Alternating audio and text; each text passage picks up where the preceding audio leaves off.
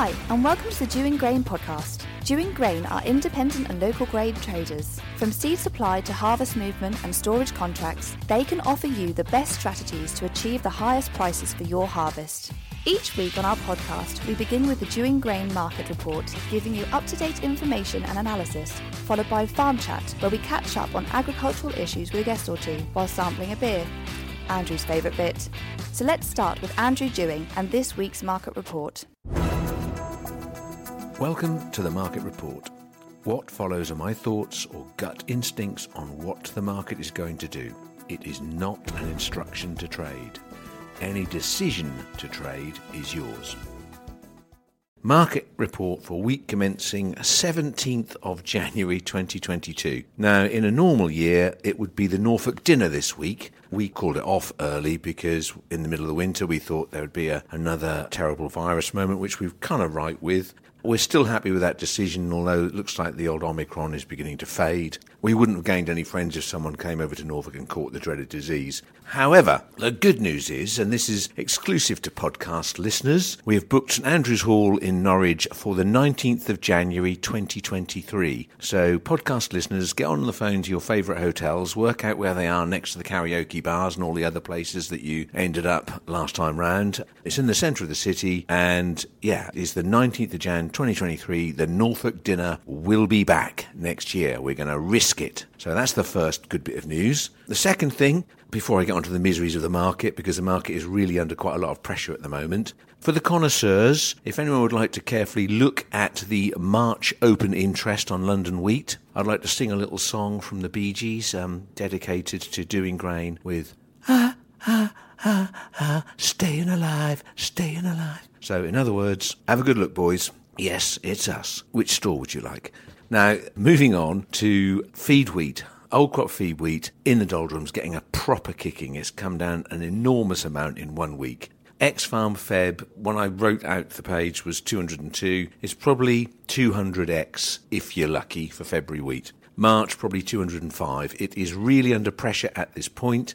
I think what's going to happen is the disassociation of futures and physical market. I think the consumers will come in and start trying to buy it shortly. And I also think that they'll be trying to buy it at futures price and they won't be finding it quite so easy. So I do believe at last that premium should start moving out because there will be a reluctance from farmers to sell it at less than £200 a tonne. And they can quite happily put it off because they've kind of won regardless. And it ain't going to drop through the floor completely, I don't think. Well, it's already dropped a fair distance, hasn't it? Let's face it. Milling wheat premium, a little bit under pressure. There's lots of milling wheat getting the ergot dragged out of it. So again, maybe that one is under some pressure as well. You can look at that. I'm not totally au fait with milling wheat premiums. I guess it's trading somewhere around about 250 odd, so yeah, if you've got milling wheat, present the sample to us and we'll tell you what we can and can't do. Feed barley also in the doldrums, 195x for Feb, looking weak with the wheat price dropping. So it's come to within 5 or 6 quid of the wheat price. Let's all remember that. But there isn't that much feed barley out there. And also malting barley, which is very much in demand. I think there's been a lot of trade done in the last week or two. If I was a farmer and I had malting barley unsold, I think I would be getting on with it now. I would get that sample in, I would get it analysed, get confident about the quality of it, double check your store, sell it. I mean, prices are exceptionally high. There's some very strange prices. The market has traded over £300 a tonne for some grades delivered. Yeah, you need to be looking very carefully at what are you waiting for exactly. It's that old adage. So get on with it. Next thing you know, there'll be bugs in it in March and it'll all go wrong and the germ will be gone and there's £100 difference between malting price and feed price. So, get on with it. Oilseed rape, old crop, well, who's got some? It's kind of, if you have, we'll bid you, but I don't know, £5.90. Name your price. It's very volatile. The market is dropping 30, 40 euros and then rallying 40 euros. It is all over the place and you tell me what happens next. It's very, very hairy and very expensive on margins if you have an open position. Start with that, 460 round figures. If you think about that, over history dictates that 460 plus bonus is going to be best part of £500 a tonne. Very unusual to have that bigger price, but obviously the issues we've had this year, the lower stocks, the price I've just given you for old crop at £130 a tonne more than that, doesn't really probably encourage many people to sell, but it is a good starting place, so let's not be too bullish about everything.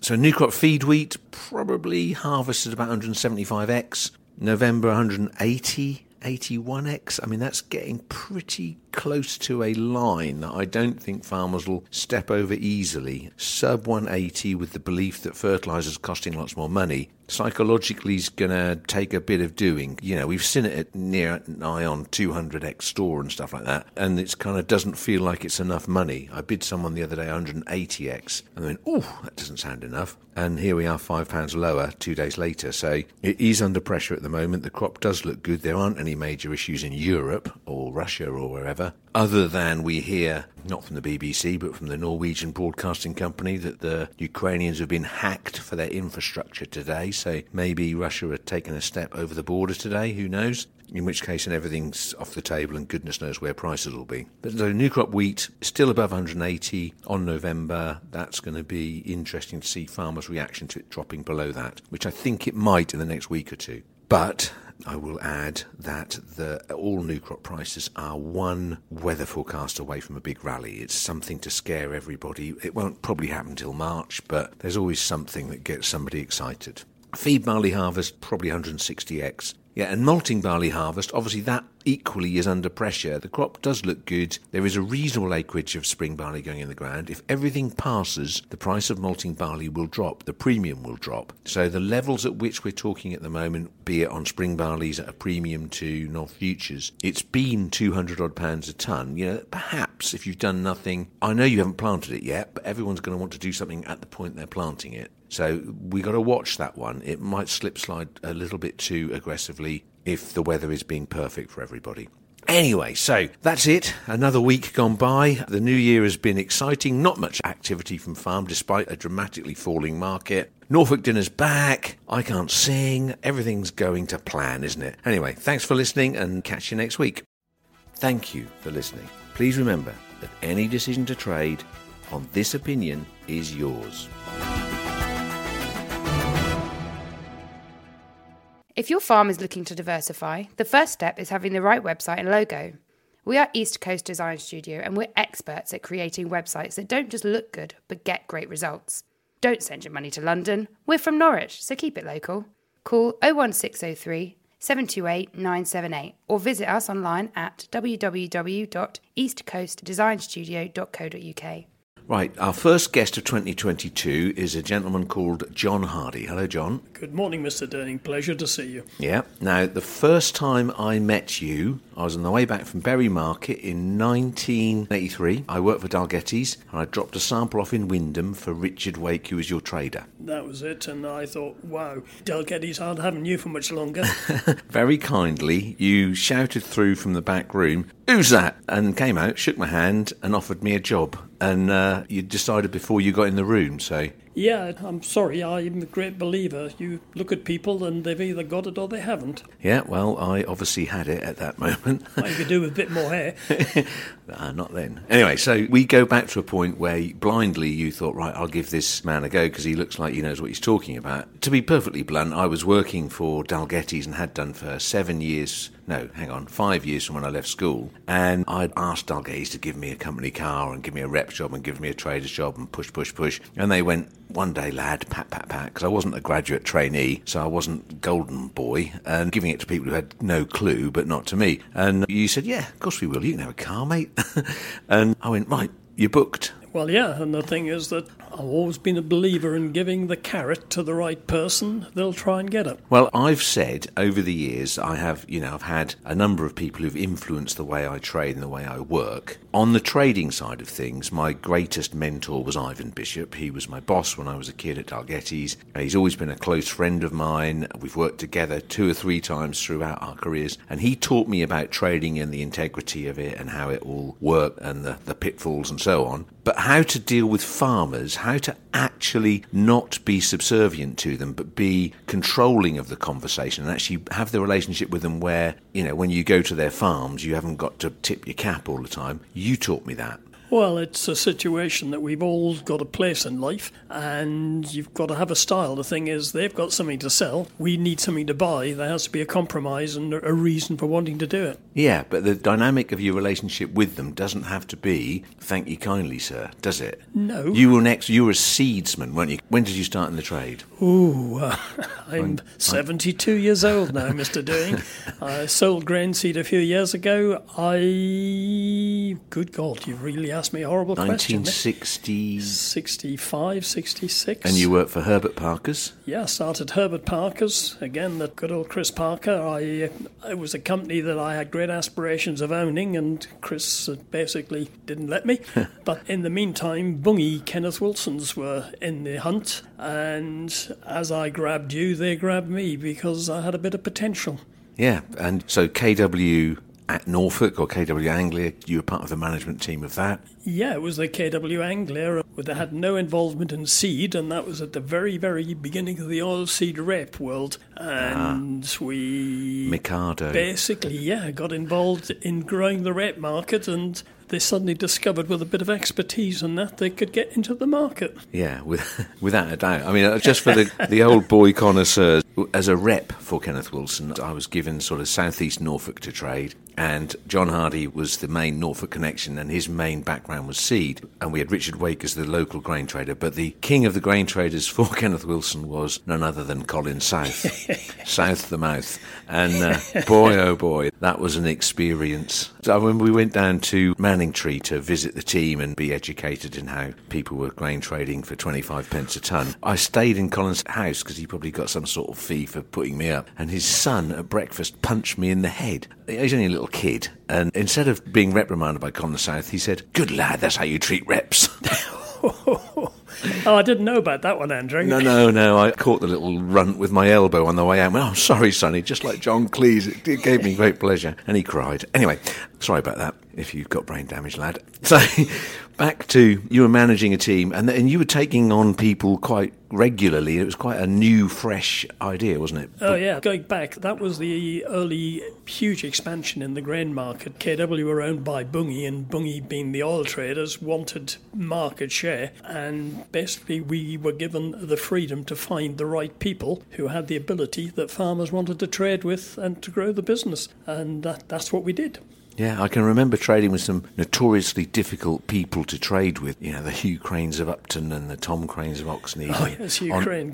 Norwich Market. What do you want, boy? What do you do? What's your... and all that stuff. But the dynamic of being the most aggressive on oilseed rape was great because it was an area that other companies had never had an established. I always trade with them, you know. I was able to break in and trade with some of these accounts that... Yeah, to be fair, Andrew, we pulled you away from Dalgety, but you did have the skill which, if you were given a challenge and something new and something that was beneficial to the farmer, you grabbed it. And rape was a new crop then. And, OK, Mikado was a very short-lived variety, but it did expand the market, and you made an awful lot of progress in the industry. I got a free jacket that said Mikado on it. I've still got the leather briefcase. My Kenneth Wilson days, just for the record, in those days, that you also gave me the job of going around with Arthur Harvey, who was 75. He's a good old boy, North born and bred. And that was an education. I've already told some Arthur Harvey's stories, but I inherited from him a number of smaller farmers around the county, and he sold them everything. And so I actually was an agronomist. I remember selling Britox, and I was a fertiliser salesman, which I just, oh man. Yeah, but come on, all that general knowledge didn't do you any harm, did it? Well, I kind of knew, I mean, my love was always grain trading. At 16, I started learning about it, so that was always going to be my main forte. And thankfully, in the years since, that all of these other occupations, you've had all sorts of basis training and stuff to teach you how to do it, and there's dangers attached, whereas grain traders have sufficiently stayed ignorant all the way through. Yeah, but be careful, Andrew, be careful. I'm out of the industry to a degree now, but it's too rigid now. That there is not the knowledge within the industry of a broad side which is required. The roundedness of any subject, you need to have good understanding. Everybody lives in a box, don't they? Correct. And outside that box, they're not prepared to comment. And I've had a rant a couple of weeks ago about people not thinking, and that is the disease of the modern industry, I think. Just outside the box thinking, I mean. Still need innovators. Yeah, as someone who has the idea. Correct. Yeah, why didn't I think of that? But what happened? Kenneth Wilson, how long did you last there? The Kenneth Wilson thing was great, that expansion, and that they basically took the grain market, the rape market, and everything was fantastic. Bunge looked to change their direction, and at that point in time, I've always wished to be my own boss. And at that time, we were dealing very heavily with ram farmers, and the guy who was running the seed from America, him and I started Grain Seed. And we did the same as anybody else did. You started a business on a dream, and you had to have that dream. It was hard the first 2-3 years, but man, it was the most enjoyable journey I've ever had. And then along walked this beautiful young Viking girl called Astrid. Ha! My pension fund. Well, talk us through that. How did that happen? Yeah. The good thing was that with Kenneth Wilson's, they had an involvement with a breeder in France. And basically, when Kenneth Wilson sold out to Dalgety, the breeder came to me and said, would we work with them? So that my forte then principally became in the forage maize market and of that area, which we ended up with roughly around about 40% of the market on and off all the time. And then they came good on rape, and my dear friend Astrid, she did us very proud. She was basically a big innovation for the rape market and the growers. Short-strawed, big yield. Yep. Home-back, good-performing variety. It still takes a bit of beating, some of those yields that she had. Oh, it was very, very consistent, and it was very successful and very good for the industry. And it was yours. Yep, and it's basically, it comes back. You just have to go to market. If you believe in something, take it to the market, and people will come with you. Yeah, well, so Grain Seed was the vehicle that you were the major shareholder in? Oh, yeah, I was the owner. Basically, Eric retired after a very short few years, ill health, so I was the owner, and we just kept it going. And eventually, Nadera bought it out, and I retired. Yeah, and you've just kicked around doing the football pools every week ever since and nothing else, yeah? No, without going into too much detail, you do have a degree of knowledge, Mr. Doing, that I have got other ventures going, which... Gigolo? Too old. Athlete. Yeah, no, so you've got something that you're going on at the moment, which is, equally as exciting, and it keeps you from, I don't know, just being boring doing the crossword, sitting there pestering Christine for her attention. I couldn't sit. As I say, once I retired, I got involved in the Heritage Lottery project for a very large sum of money, but that was a huge thing, and I just enjoy being in and seeing responses and getting involved with people. Yeah. You're one of the people I've mentioned on a number of occasions on the podcast, the Chubbuck Challenge. And the Chubbuck family you introduced me to them. They bought seed from you. You traded with them all the way through. I came along as the newbie that you kind of that pushed the poor Chubbucks into having a trade with me. And Neville's never forgiven me for selling a Kenneth Wilson milling variety, whose name I always forget and he always remembers, that grew about twice the height of normal, fell over, and it was a disaster. But yeah, ever since those days has, very loyally sold me the grain ever since. Yeah, but you're hitting the nail on the head, that if there's trust with people, the thing is, there's winners and losers. If you work with people, everybody gets a bite of the cherry, and life is easy. And the Chubbuck Challenge thing has been good because, as far as that is concerned, it gives everybody a grounded feel to us about what's happening on farm. Yeah, what's really happening. It's also happening. a good social thing to get an interaction about the industry. Yeah, certainly. It's every single July. It's very important to know what heavy South Norfolk ground is going to produce, because it's a big aspect of what happens in our local area, and that's my benchmark. So we do that every year together, don't we? And other than that, what do you do with the rest of your time then? Is it just like... You're pushing me now, because... Kicking tires around the marketplace? No, you know fine well, without going into too much detail here, that I had an amoeba of an idea for many years, which everybody thought was nuts. Was it lupins? Lupins were a good thing. The lupins are back in. The thing is, we gained a lot of progress there, but we had a few disasters once it was let loose on the industry. No, the beauty, this will all come out in the wash somewhere in a year or two's time. If your idea, the nub of your idea, comes to fruition, it will be hopefully another Astrid moment. If it does, great, but the thing is, it's keeping you occupied some of your time, which is great. Oh, yeah, come on, Andrew. I prefer not to say too much about what I'm doing, but it is a business involved within agriculture, very specialised, and it is something that people think you're nuts doing. But that's part of the challenge, because there is something out there, and making it work is by far the biggest motivating factor. Yeah, let's ask you a question about the Sex? industry. Obviously you're well past that. I'm still very active, obviously, with all the demands. No. The industry, what do you think of the modern day industry?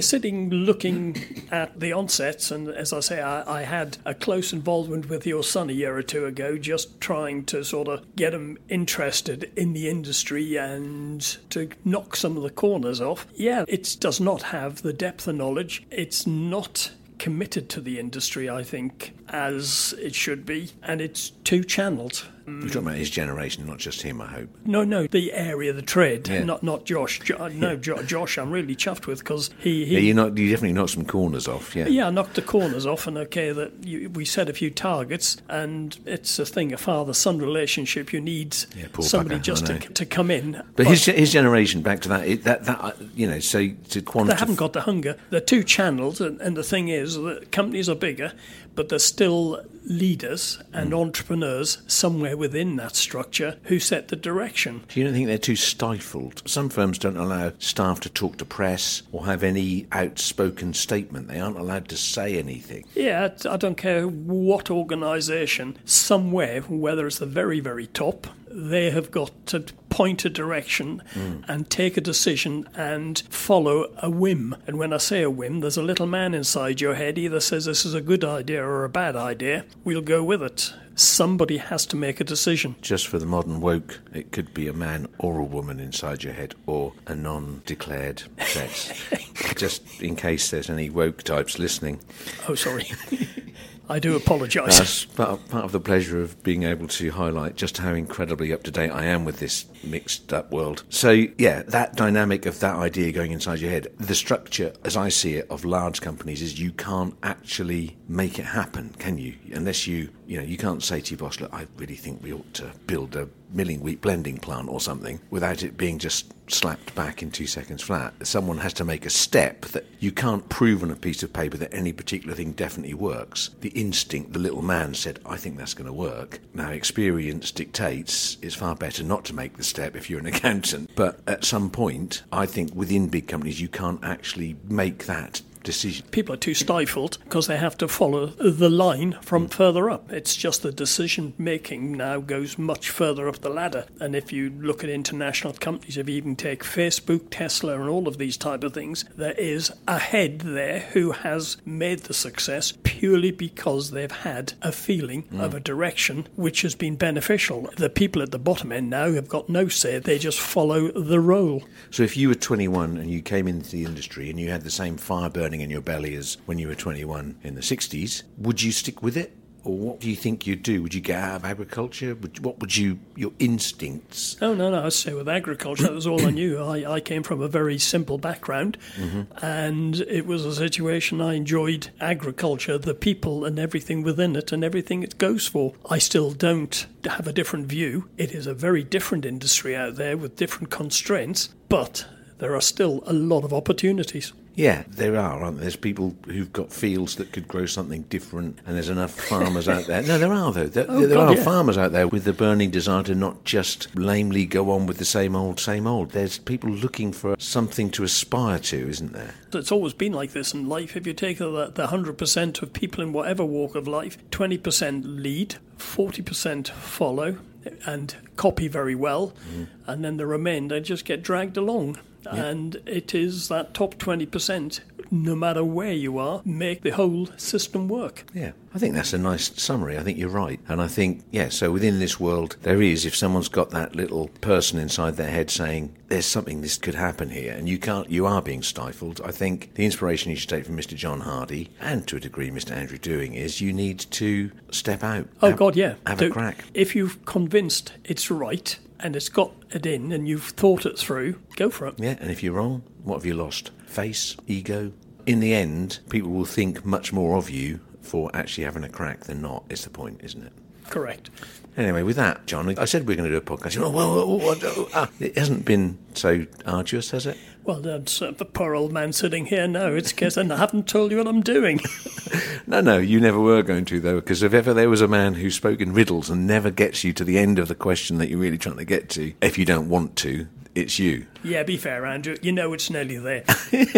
Cheers, Andrew. Thanks and good luck with everything. Yeah, thanks, John, and thanks for your time. Cheers. Thanks for listening. Make sure you subscribe to get new episodes as they are released and follow us on Twitter. We are @DewingGrain. Call Dewing Grain on 01263 731 550 or email info@dewinggrain.co.uk. The Dewing Grain podcast is produced by East Coast Design Studio in Norwich.